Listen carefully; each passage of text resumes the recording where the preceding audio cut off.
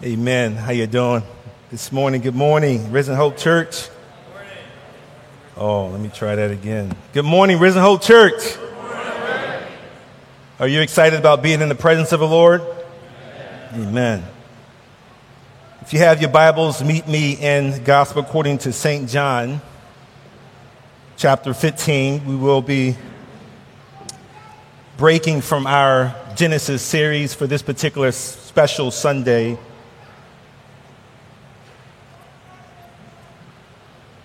John chapter 15. And every now and then we will have a special topic throughout our series in Genesis. And this is one of those Sundays.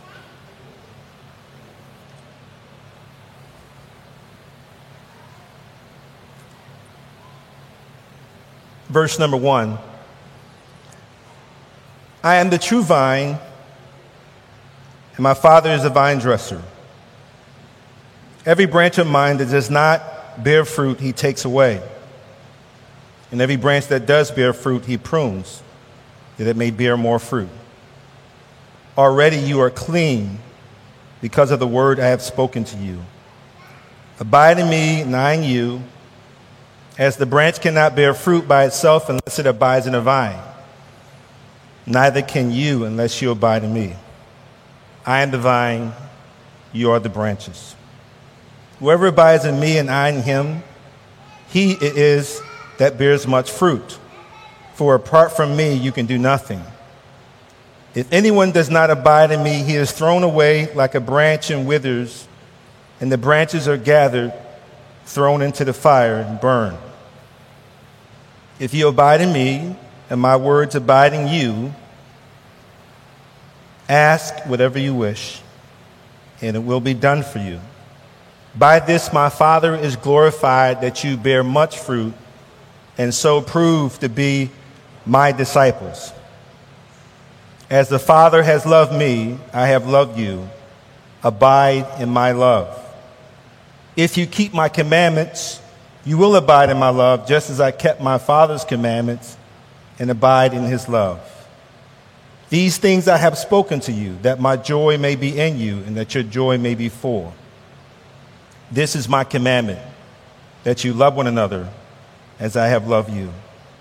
Greater love has no one than this, that someone lays down his life for his friends.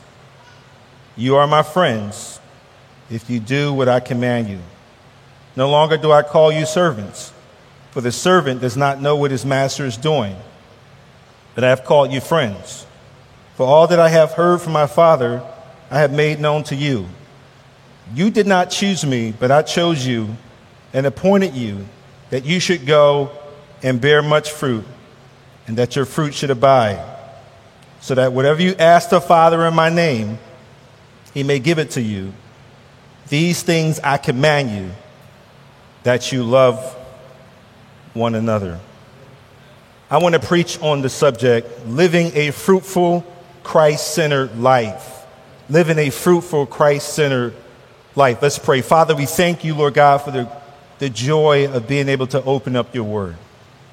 Now, Father, I have made preparations, but I need your Spirit's anointing, that you would open up our hearts and minds that we may hear from you. In the powerful and wonderful and precious name of Jesus, we do pray. And everybody say amen. So here we are in the climax of Jesus' earthly ministry. The night before his crucifixion, Jesus just finished washing his disciples' feet in the upper room during the Last Supper. Disciples were visibly troubled with Jesus disclosing that his betrayer is at the dinner table. Disciples were troubled because this was an ultimate scandal. After doing life with these men for 3.5 years, they were overcome with sudden sadness as he states his physical departure back to the Father. They were on edge and unnerved by his words, according to chapter 13 and 14. But Jesus quickly assures them that he will still be present with them through the outpouring of the Holy Spirit in chapter 14. And to alleviate their heartaches, Jesus commands them, let not your hearts be troubled. You believe in God, believe also in me. In my Father's house are many rooms. If it were not so, would I have told you that I go to prepare a place for you? And if I go to prepare a place for you, I will come again and take you to myself, that where I am, there you may be also. Listen to the intimate language there. Now, Jesus declares the 10th and the final of his I am statements in the book of John as he travels through the dusty roads of Jerusalem to the Garden of Gethsemane, very different from the Garden of Eden. He perhaps came across a vineyard full of grapevines and grabs the opportunity to grip his disciples' attention with a very profound lesson from a parable. In preparation for his departure, this becomes the most appropriate metaphor to encourage his students to abide in constant fellowship with him. The imagery of the fruit of the vine was already fresh on their minds during communion. When Jesus declared, I am the true vine, and you are the branches. If you're going to live a fruitful, Christ-centered life, you have to do three things according to this text. Number one, you have to recognize the work of the Father. Number two, you have to reside in the words of the Son. And number three, you have to really live out of the overflow of God's love. Let me give you the first one. In Jesus' farewell discourse to his disciples, he reminds them, you have to recognize the work of the Father. Look at verses 1 and 2. I am the true vine, and my Father is the vine dresser. God, as the gardener, is caring for the branches on the vine. Israel frequently is depicted in the Old Testament as a vine or a vineyard that eventually spoil and produce no fruit. And despite all of God's generosity and the care for the people of Israel, they did not yield the fruit that God desired. So he effectively started over with a single obedient shoot, as suggested and prayed for in Psalm 80. In Psalm 80 it says, turn again, O God of hosts, look down from heaven and see. Have regard for this vine, the stock that your right hand planted, and for the son whom you have made strong for yourself. They have burned it with fire. They cut it down. May they perish at the rebuke of your face. But let your hand be on the man of your right hand, the Son of Man, whom you have made strong for yourself. Then we shall not turn back from you. Give us life, and we will call upon your name. This psalm, this was a prophetic backstory behind Jesus saying that I am the vine, and my Father is the vine dresser. Jesus is the obedient vine. Jesus is the beginning of a whole new planting by the Lord, and we are in him. Jesus is the one who gives the Father the harvest that he deserves. Now that's the backstory behind Jesus saying, I am the true vine. There is no life outside of the Father, Son, and the Holy Spirit. Jesus says, I am the way, the truth, and the life. Jesus is the true life coming into the world, John says. He's the true bread coming down from heaven to give his life for the world. Jesus is the true vine producing life in all those who trust in him for salvation. Verse 2, he says, every branch in me that does not bear fruit, he takes away. And every branch that does not bear fruit, that does bear fruit, he prunes that it may bear more fruit. So we have to recognize the work of the Father with Jesus Christ at the center. Take note that Jesus is the center of the Father's work in our lives. I am the true vine.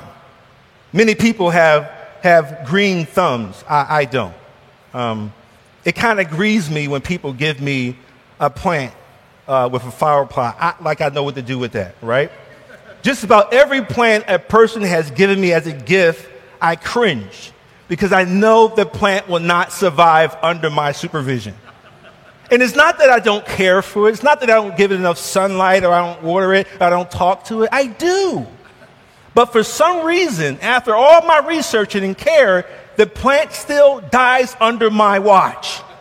So I'm forewarning you, please, don't give me a tomato plant or any other kind of plant. However, there is a member in the church that has given us a gift, okay? I won't say her name.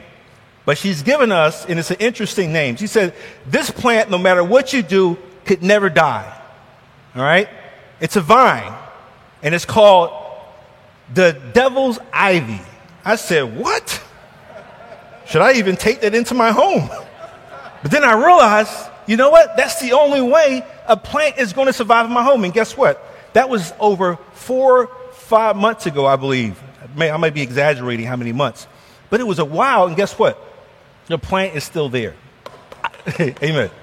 I share that cute story to say that I don't have a green hand, but the Heavenly Father, He does. He knows what He's doing to the vine. He cares for the vine, right? The Father's role is twofold here. The Father prunes the branches to produce more fruit on the vine. Every year in Palestine, gardeners prune the vine. They cut off the dead wood, which has no life in it, and they trim the living branches so that they yield greater fruit. The vine growers primarily prune for two reasons. Number one, they prune, right, to give order and structure for the branches to grow. Because if you didn't prune, the branches would grow upward and outward and be very difficult to manage. The vine dresser snips the branches to shape them in the way that they should grow, much like a parent trains up a child in the way that he or she should go. Second reason for pruning is that it allows the farmer to control the amount of fruit the vine produces. The more dead wood removed from that branch, the greater the yield of the fruit.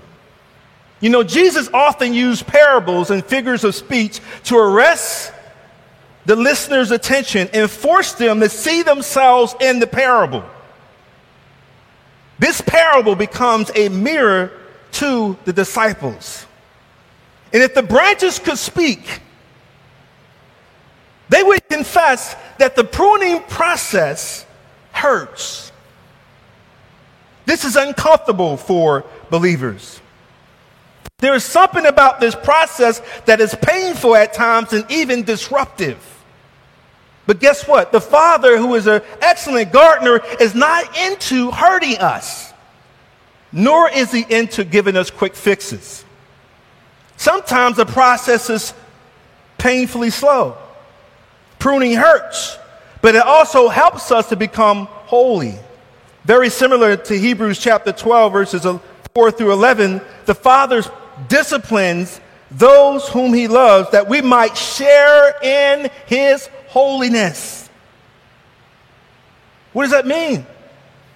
Essentially that no fruit-bearing branch is exempt from pruning. If you are a follower of Christ, you will be pruned. The pruning process is God's training for holy living. It was Charles Stanley that said it well. He says, adversity is always unexpected and unwelcome. It is an intruder and a thief. And yet, in the hands of God, adversity becomes the means through which His supernatural power is demonstrated. Suffering is a window through which we learn what we need to know about God. It becomes God's university. I know it's hot in here, but follow me. Making disciples is not an easy process. It is trying, it is messy, it is slow, it is tedious and even painful. But it's worth every bit to the Father. Durable discipleship doesn't just happen without personal attention. Disciples are not mass produced. Amen? And it's not like the Father wants quality over quantity. The Father wants both. These things I have spoken unto you, that you bear much fruit. Not only does the Father prune the branches to produce more fruit on the vine, the second aspect of the Father's role here is to cut away dead wood. The Father cuts off every branch that bears no fruit. In other words, he gets rid of dead wood.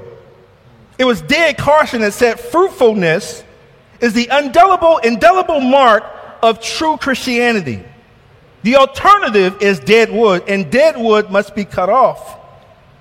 Now, let me say this up front, that this is not referring to believers losing their salvation. It is referring to those who may have had a close contact with Jesus, professed faith in him, but did not have possession of faith in him. Can I get an amen? In other words, they were not truly saved. John reveals in one of his epistles, they went out from among us because they were never of us. Jesus says, you will know them by their fruit. When you think about it, if you've been in this Christian faith for some time and you still see no fruit, not even a single grape on your vine, you might have to ask yourself the question, am I connected to the true vine? Your connection, my connection with Christ, is more than giving him a public verbal profession. Your connection with Christ produces fruit. Matthew records, he says, some 30, some 60-fold, some 100-fold. There is no branch truly connected to the vine that does not produce any fruit. Branches produce fruit at some level. And if you're going to live a fruitful, Christ-centered life, you have to recognize the work of the Father. Secondly, you have to reside in the words of the Son. Already you are clean because of the word that I have spoken unto you. The instrument through which God uses to prune us is the word of Christ. I know you don't hear the excitement right now in my voice, but there's something so powerful, so life-giving, so intimate, so refreshing about Christ's spoken words. Earlier, he revealed in this gospel that his voice brings the dead to life in chapter 5. That he has the words of eternal life in chapter 6. That the sheep hear his voice and they follow him. He calls them by name in chapter 10. All scripture is pointing to him as the consummate goal in chapter 5. During Jesus' Last Supper, when he was washing the disciples' feet, he says, you are clean, but not every one of you. He was referring to Judas. For he knew who would betray him. That's why he said, not all of you are clean. Already you are clean or pruned, but the pruning process is not complete. You have to be pruned for salvation in Christ, yes, but the Father is still pruning us for our sanctification in Christ. John captures this cleansing in Jesus' prayer for the church when he prayed to his heavenly Father, sanctify them in your truth, your word is truth. Paul later captured this intimacy when he describes Christ's profound love for the church. Husbands, as we heard preach this past 2 Sundays, love your wives as Christ loved the church and gave himself up for her that he might sanctify her. How? Having cleansed her by the washing of the water with the word. So that he may do what?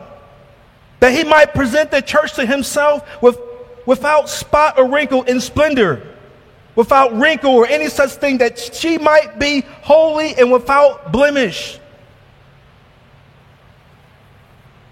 The instrument through which God uses to cleanse us and conform us to his image is the word of Christ. Remember, Jesus is not merely downloading his teachings in his disciples. He is the very Logos of God incarnate, already taking hold in the lives of these believers. Being fruitful has a lot to do with our intimacy with Christ. Notice what Christ is calling us to do. He repeatedly used the word abide through this passage. Abide in me and I in you, as a branch cannot bear fruit by itself unless it abides in the vine, and neither can you unless you abide in me. Notice the abiding here is not automatic.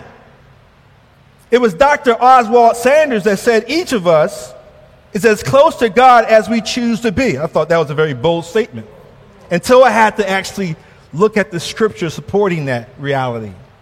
James says in chapter 4, draw near to God and he will draw near to you. And yet none of that is possible apart from the Holy Spirit and God's grace empowering us. Amen? Jesus is clearly calling us, abide in me. The word here is used 11 times in this passage. 40 times in the entire gospel, 27 times in John's epistles. Abide is a common expression that John uses, but what does he mean by that? Here's the non-secret to a fruitful, Christ-centered life. Abide. It is an old English word that means remain or stay steady or keep your position. Abide in the Greek is the word meno. In simple terms, it means to remain in the same place for a period of time. To make oneself at home. John commands us to abide in Jesus. It is a command that's in the present imperative, which calls believers to that abiding is really a lifestyle, one of continual fellowship, something that is only possible as we depend on the power of the Holy Spirit. Intentional daily communion with Christ based on our union with Christ. It was Vance Hardner that said that abiding in him is really our relationship is fixed. That's salvation. But our fellowship with him depends on whether we are abiding in him. That's sanctification.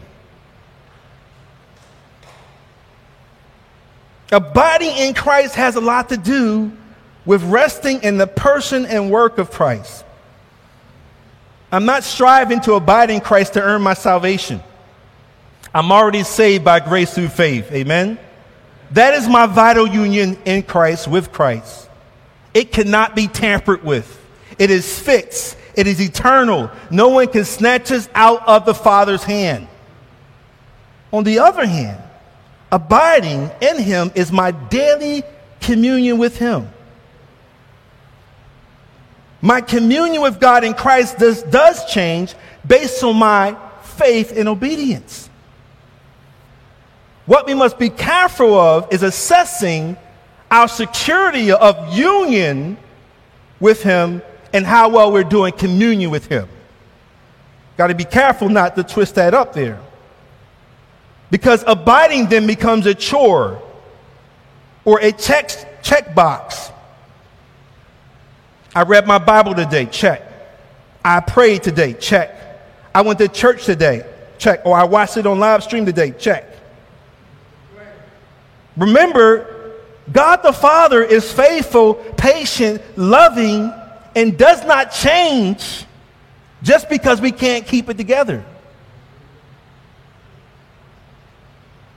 It says he is faithful even when we are unfaithful, for he cannot deny himself. J.I. Packer defined it this way. What it means to abide in Christ, he says, that is to always be resting on him, anchored to him, fixed in him, drawing from him, continually connected to and in touch with him. This is a pervasive theme throughout chapters 14 through 17. There is no more precious lesson to learn, he says. No more enriching link and bond to cherish. No more vital connection to keep snug and tight so that it never loosens than this. Abiding in Christ brings peace, joy, love, answers to prayer, and fruitfulness in service. The abiding life is the abundant life. Amen? Union with Christ makes the art of abiding a duty of delight. The deep, rich fellowship of his presence became the mainstay of the early church. Abiding in Christ is plumbing the depths of our union with him. Can you imagine what it would be like to live all the time with people who had but one desire, to know Christ, to know him personally, to know him intimately, and to live in his presence? No. It doesn't mean that we'll have a perfect community without any messiness. That's not what it's talking about. That will happen when we arrive in glory. What it does mean is that we share a common bond to know Christ intimately in community with other believers, because the life of the believer is never intended to be experienced alone. Hello to those of you who are watching online. Amen. Amen. And who rather not be here in person, even though you could be here. In reality, we long for that fellowship. We pray for that fellowship. We're compelling others toward that end. Jesus Christ, our high priest, prayed for that in chapter 17, that we will be one, even as the Father and he is one. No branch has life in itself. It is utterly dependent upon the life and fruitfulness of the vine, and the life of the vine is truly in the branches, like the sap that's coursing through a plant. The life of the vine is already pulsating through the branches. Abiding is a reciprocal relationship. Abiding in us, and we will abide in him. If anyone loves me, he will keep my word, and my Father will love him, and we will come to him and make our home with him. John chapter 14, verse 23. To abide in Jesus is not a static relationship, but an ever-deepening and joyful and vital fellowship with him. And guess what? Maturity is not measured in length, but in depth. Your maturity is not measured by how long you've been a Christian, but the depth of your walk with Christ. Yet your intimacy with Christ has everything to do with your identity in Christ. Let's not get that twisted. I am the vine, and you are the branches, he says. Whoever abides in me and I in him, it is he that bears much fruit, for apart from me, guess what? You can do nothing. What a bold statement. There are a number of beautiful imageries that capture our relationship with God in Christ. We are the body where Christ is the head. We are the bride where Christ is the groom. We are the sheep where Christ is the good shepherd.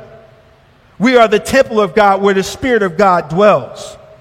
The image that is captured here is that Christ is the true vine and we are the branches. The branches derive their life from the vine, and the vine produces its fruit through the branches. Discipleship is not just a matter of, this is what Tim Keller said, bending your will to Jesus' will. No. It's melting your heart into a whole new shape. A disciple is not someone who simply sets a new priority. A disciple finds a new identity in Christ. Not only is Christ at the center of your life as disciples, but he is the source of your life and your fruitfulness. Living a fruitful, Christ-centered life means that we take up residence in his word. If you abide in me and my words abide in you, you will ask what you wish and it shall be done for you. By this my Father is glorified, that you bear much fruit and so prove to be my disciples. We automatically gravitate towards that latter part of the verse. Ask what you desire and it shall be done for you. We love that part. It is interesting, though, that 6 times during Jesus' final discourse, he reiterates, ask and it will be given to you. Paul Miller said, Jesus' teaching on prayer can be summarized into one word: ask. God delights in us asking, but he also delights in giving us good gifts. However, we must be careful to note that prayer is not an attempt to control God. It is not magic. And it goes without saying that God is not our personal vending machine. We have to be in the vine. You really do have to look at the fine print here. He says, if you abide in me and my words abide in you. That's the context and qualifications for asking. To embrace the heart and the mind of Christ. But what if you don't get what you're asking for? What if you prayed and cried and still no answer? What do you do with that? James asks, are you praying with the right motives? Are you coming to him in faith? But what if you're praying according to his will and you're coming to him in faith and you still don't get an answer? The Apostle Paul prayed for a thorn to be removed from his flesh 3 times and no answer according to the way Paul wanted it. He prayed 3 times that the thorn be removed from his flesh, but God said to Paul, my grace is sufficient for you. For my strength, my power is made perfect in your weakness. What if you've been praying for God to change him, but God really wants to change you in the process? He still answers your prayer. Not the way you wanted it, though. Abiding is a perfect way to describe the praying life. Abiding is a particular way to describe growing deep down our roots in order to grow up in faith. Paul said, so then just as you receive Christ Jesus, live in him or continue to live in him, rooted and built up in him, strengthened in the faith, Colossians 2. But why pray? Why pray? He said, apart from me, you can do nothing. I am the vine, you are the branches. Whoever abides in me and I in him bears much fruit, for apart from me, you can do nothing. Think about it. Jesus is in essence saying, you are nothing apart from me. You cannot do anything apart from me. Watch this. It's my breath in your lungs. So pour out your praise. I put my wind beneath your sails. All your microatoms are being held together by the power of my spoken word. I know you better than you know yourself. Every strand of hair on your head is numbered. Can you count your hairs on your head? I know your thoughts before you think them. I know your words before you speak them. I knew you before you were formed in your mother's womb, for I made you. I know the motives of your heart. I put the heart in your chest to pump the blood in your veins. You are made in my image. You belong to me. You're not autonomous. You're not an independent free agent answering to no one but yourself. If you believe in me, you are my disciple, and you can't do anything apart from me, Rick Butler. I am the vine, you are the branches. You draw your life, your freedom, your joy, your peace, your everything from me. That's why you need my spirit.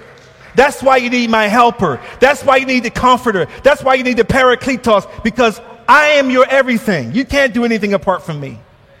All of your personal accomplishments, all of your achievements, all of your hard work is not possible were it not for my power and my grace in your life. You can't take any credit for it, Rick Butler. Parenthetically, this is why we need humility and utter dependence on the Holy Spirit. That's why this chapter ends with Jesus promising the Holy Spirit. It's not possible apart from him. Taking up residence in God's word allows Christ's words to dwell in us richly. So whether you're wondering if you're being fruitful Christian or not, ask yourself this question. Am I more like Jesus? That's what I ask myself constantly when I'm in my flesh. Is his life flowing through me in the ordinary activities and relationships of every day? Do the grapes on my vine, or the grapes in the vine in Christ, do my grapes of my branches point others to the vine? Do my grapes point other people to the vine, the true vine? Not only is it allowing his word to dwell in you richly by his grace, but it is consciously spending quality time with the Lord in prayer and in the word. Undistracted devotion to his person. Thomas Goodwin points out that our fallen nature, though, is actually allergic to God. It never wants to get close to him, does it? Our fallen nature constantly pulls us away from prayer. The enemy within would rather not pray. We'd rather not pray because of our sinful nature. But not to pray is the most arrogant form of pride and independence toward God. You can Instagram that. Yet in real prayer, we begin to think God's thoughts after him. We desire the things that he desires. We love the things that he loves. We will the things that he wills. This is the non-secret to the fruitful Christian, Christ-centered life. Too often, we pray only for what we desire and forget to ask God for what he wants of us at a particular moment. Are we taking up residence in the words of Christ? Do others know where you live? I'm not talking about your geographical location. Do they know that you reside in God's holy word? Treating your Bible like you treat your cell phone. What if you did that? Amen. I'm not going to re-preach that. Do they know that you reside in Christ? In other words, do they know your address? In Acts chapter 4, when the religious leaders tried to confront Peter and John after healing the lame beggar, it says that they saw the boldness of Peter and John and perceived that they were uneducated, common men. They were astonished. And they recognized that they had been with Jesus. What a testimony, what a compliment. These religious leaders knew where the disciples lived.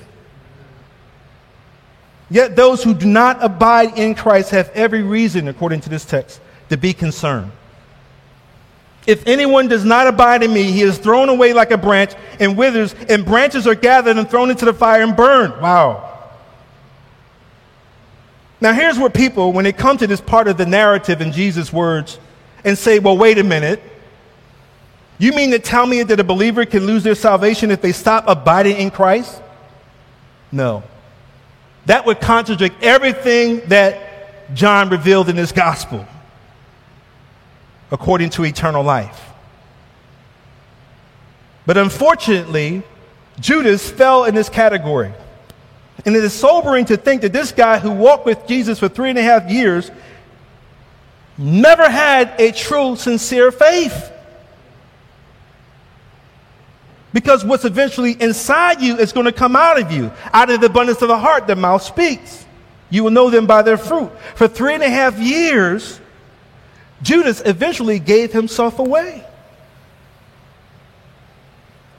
If you wish to enjoy the status of being a part of God's chosen vine, you must be rightly related to Jesus. Have you trusted in Christ alone for your salvation this morning? Or is that something you're still working on? Listen, there are many children who grow up in the church and assume that they're saved by virtue of their parents' faith. However, you must know Christ for yourself. You see, folks can be in close contact with Jesus and still not know him. Proxy does not translate into intimacy. Jesus will declare in that final day to many of his would-be followers, "Depart from me, you workers of iniquity," or evildoers, "I never knew you." If you abide in me and my words abide in you, ask what you wish and it shall be done for you. By this my Father is glorified, that you bear much fruit and so prove to be my disciples. A disciple in the Greek, the word mathetos, has come to mean one who attaches themselves to the person of Christ for the purpose of becoming like him and making other followers for him. By this my Father is glorified, that you bear much fruit and so prove to be my disciples. J.C. Ryle said the zealous man in religion is preeminently a man of one thing. He only sees one thing. He cares for one thing. He lives for one thing. He is swallowed up into one thing. And that one thing is to please God, whether he lives or die, whether he has health or sickness, whether he is rich or poor, whether he pleases man or gives offense, whether he is thought wise or foolish, whether he gets blame or praise, whether he gets honor or shame. For all this, jealous or zealous man cares for is nothing at all but one thing that burns within his heart. And that one thing is to please God and to advance God's glory. By this my Father is glorified, that you bear much fruit and so prove to be my disciples. The chief objective of the vine grower is to bring glory to himself. Gandhi was asked by a very close friend, if you admire, why is it that if you admire Christ so much, why don't you just become a Christian? They said to Gandhi. Gandhi reportedly replied, when I meet a Christian who is a follower of Christ, I may consider it. What was he saying? By implication, was he suggesting that he hasn't really truly met a real Christian or a follower of Christ? Well, that's what he means by implication.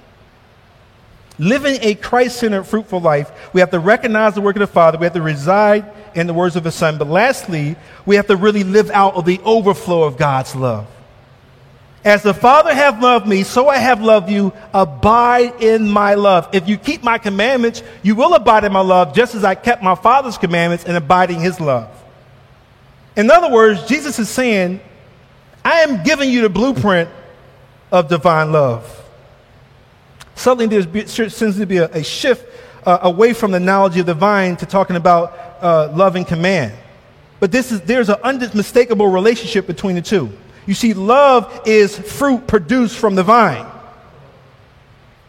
Arguably, fruit could be referring to the conversion of souls, as we see later in this text and witness throughout this book, especially in chapter 4. Yet love, joy, and peace is mentioned in chapters 14 through 17, and this is the fruit of the Holy Spirit. There is nothing drudgery about keeping his commands. These things I have spoken unto you, that my joy may be in you, and that your joy may be full. There's nothing sterile or burdensome or boring about your relationship with Christ. It is full of joy breaking in on your life. It does not mean there's going to be the absence of sorrow and pain and grief. But what it means is the steady presence of God in whatever you're going through. Amen? The fruit of the vine is always for celebration. Whether Jesus is turning water into wine at the wedding of Canaan, or informing his disciples in the Last Supper that he's not going to drink of the fruit of the vine until he drinks it anew in his Father's kingdom. There is always an overpowering, joyous element that flows out of vital union with Christ, who is the true vine. Christ's supreme joy came from knowing that he was obedient to the Father's will. Christ gave these men his command to love, that they might experience the same joy that he experiences with the Father. In a sense, the more we take in Christ's spoken words, we experience an increased, unspeakable joy that flows out of our obedience. It was Charles Spurgeon that said that since we are made to be happy in Christ, joy is an essential part of human health. When a person is full of joy, it shines out of his eyes, it sparkles in his countenance, it quickens the flow in the blood in his veins. It is a healthy thing in all respects. Joy has clear health benefits. Take up residence in God's love starts with the wonder of the Trinity. We learn to love others out of the overflow of the mutual and eternal exchange between the Father, Son, and the Holy Spirit. As the Father hath loved me, so I have loved you. Abide in my love. That's a deep and profound love when you really think about it. Living a fruitful, Christ-centered life means that we live out of the overflow of God's love within the Trinity. Without the Father loving the Son and the Spirit, and without the Spirit loving the Father and the Spirit, And without the Spirit loving the Father and the Son, all before the creation of the world, we would know nothing of love, because love would never have existed. But we know love because God is love. We know love because it has always existed within the triune Godhead. We love because he loved us first. John Owen wrote on the Father's love for the Son. He says that this love is really the fountain, the prototype of all loves. All loves in creation was introduced from this fountain to give a shadow and a semblance of it. Indeed, in the triune God is the love behind all loves, the life behind all life, music behind all music, beauty behind all beauty, joy behind all joy. To truly love others the way God wants us to requires a will it, not just I don't feel it. Even if you don't feel it, you will it. This is my command, that you love one another even as I love you. This is not a superficial love. It is deep like the ocean. It seeks the lowest place. It reaches up to the heights of the heavens. Paul said it's so big, there's no getting around this love. It's so impactful, there's no getting over it. Love one another as I have loved you. Makes our faith credible to the watching world around us, even the neighbors across the street. But how do we do this practically as I wrap this up? In Christ, he has given us a blueprint to love others the right way. Love is not just abstaining from doing your brother or sister harm. It is looking for ways to do him or her good, even if he or she doesn't deserve it. This Christ kind of love is giving people not what they deserve, but what they need. In reality, we tend to look pretty good until our love is tested. Isn't that true for those of you who are married? When true love is required, when we're called upon to act in selflessness and without conditions, when we have something significant that we have to forgive, that's when we find out what we're made of when it comes to God's love. Isn't that so true? Christ is the vine and we are the branches. His love is pulsating through us. Are you becoming more gentle, more tolerant, more gracious with others around you, more kind, more forgiving? Are you rejoicing with those who rejoice and weeping with those who weep? God's love is a game changer. It really is. I recall sitting in my office this past week during my lunch break and felt a strong, unusual feeling that came over me out of nowhere. And I started grieving for several people that God was bringing to my mind just out of nowhere, and I just started tearing up. And as I began to pray for each person, I think about the mother of one of my friends who accidentally lost her 4-year-old daughter to drowning, her only daughter. Started thinking about coworkers who are hurting on the job. I started thinking about people in my life who are battling terminal illness and loss. I started thinking about family members going through adversity. I started thinking about all these things, and I just started to pray. And I remember a coworker came into the office and said, "Everything all right?" I said, "Yeah, everything's fine. Hurry up and wipe my tears." I said, "Excuse me, I have to step out and go into the bathroom." I stepped into the bathroom, and I just remember to continue to pray for all these people that God was bringing to my mind, because God was giving me this sense that people were hurting around me.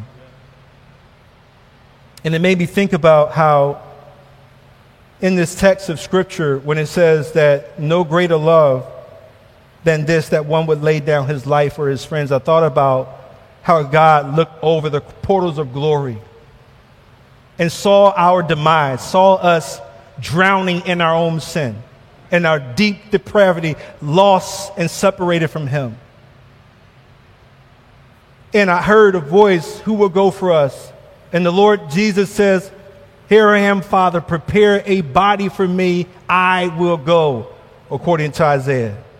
And he wraps himself in flesh and travels, descends from glory,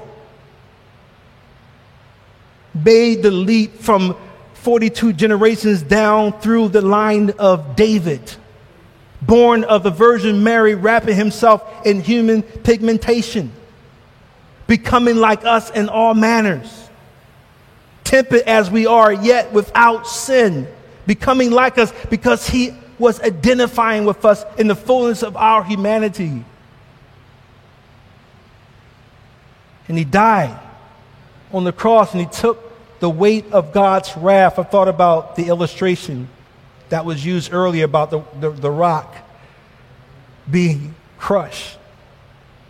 That was our Lord Jesus, who was crushed for our wrath, so that we could be restored into a right relationship with him. No greater love has one than this, that one would lay down his life for his friends. What's interesting here, in his tenacious determination to do his Father's will, he dies on the cross for us. Ironically, he's not dying initially for his friends. He's dying for his enemies, who becomes his friends. For while we were enemies, we were reconciled to God by the death of his Son. This was God's love at its finest, supremely demonstrated at the cross. Love came down and rescued us. This is how God demonstrates or shows his love among us. He sent his one and only Son into the world that we might live through him. This is love. Not that we love him, not that we love God, but that he loved us and sent his Son to be the atoning sacrifice for our sins. Words fail me, so I can only resort to songs to resonate with my heart. I'm not going to sing this. I'm just going to quote a song by Corey Asbury. He calls it reckless love. Oh, the overwhelming, never-ending, reckless love of God. Oh, it chases me down, fights till I'm found, leaves the 99. I couldn't earn it, and I don't deserve it. Still, you give yourself away. Oh, the overwhelming, never-ending, reckless love of God.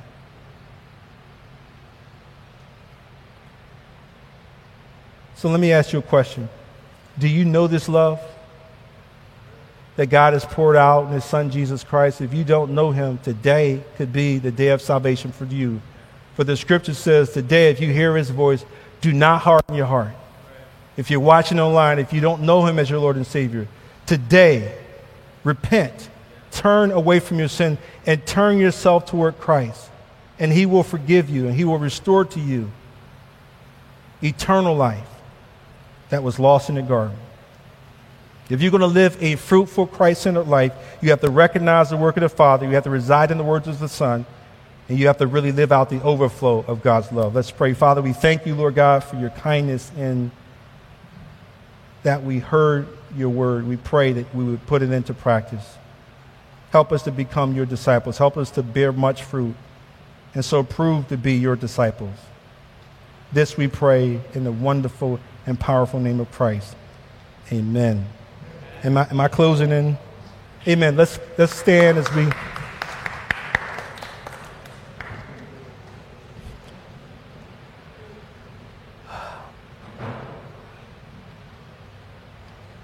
Let's look to the Lord.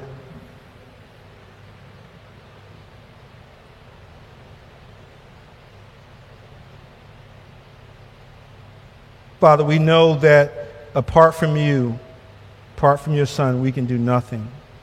But we can do all things through Christ who gives us strength. Help us, Lord God, this week to hear from you. Help us to be obedient to your voice, to live a fruitful, Christ-centered life, that we might focus on you, Lord God, that we may know you in a very intimate way. Help us to plumb the depths of our union with you by living in intimate communion with you, by abiding in you, and so proving to be your disciples. By this, all people will know that you are my followers, by your love for one another. Go in peace. Amen.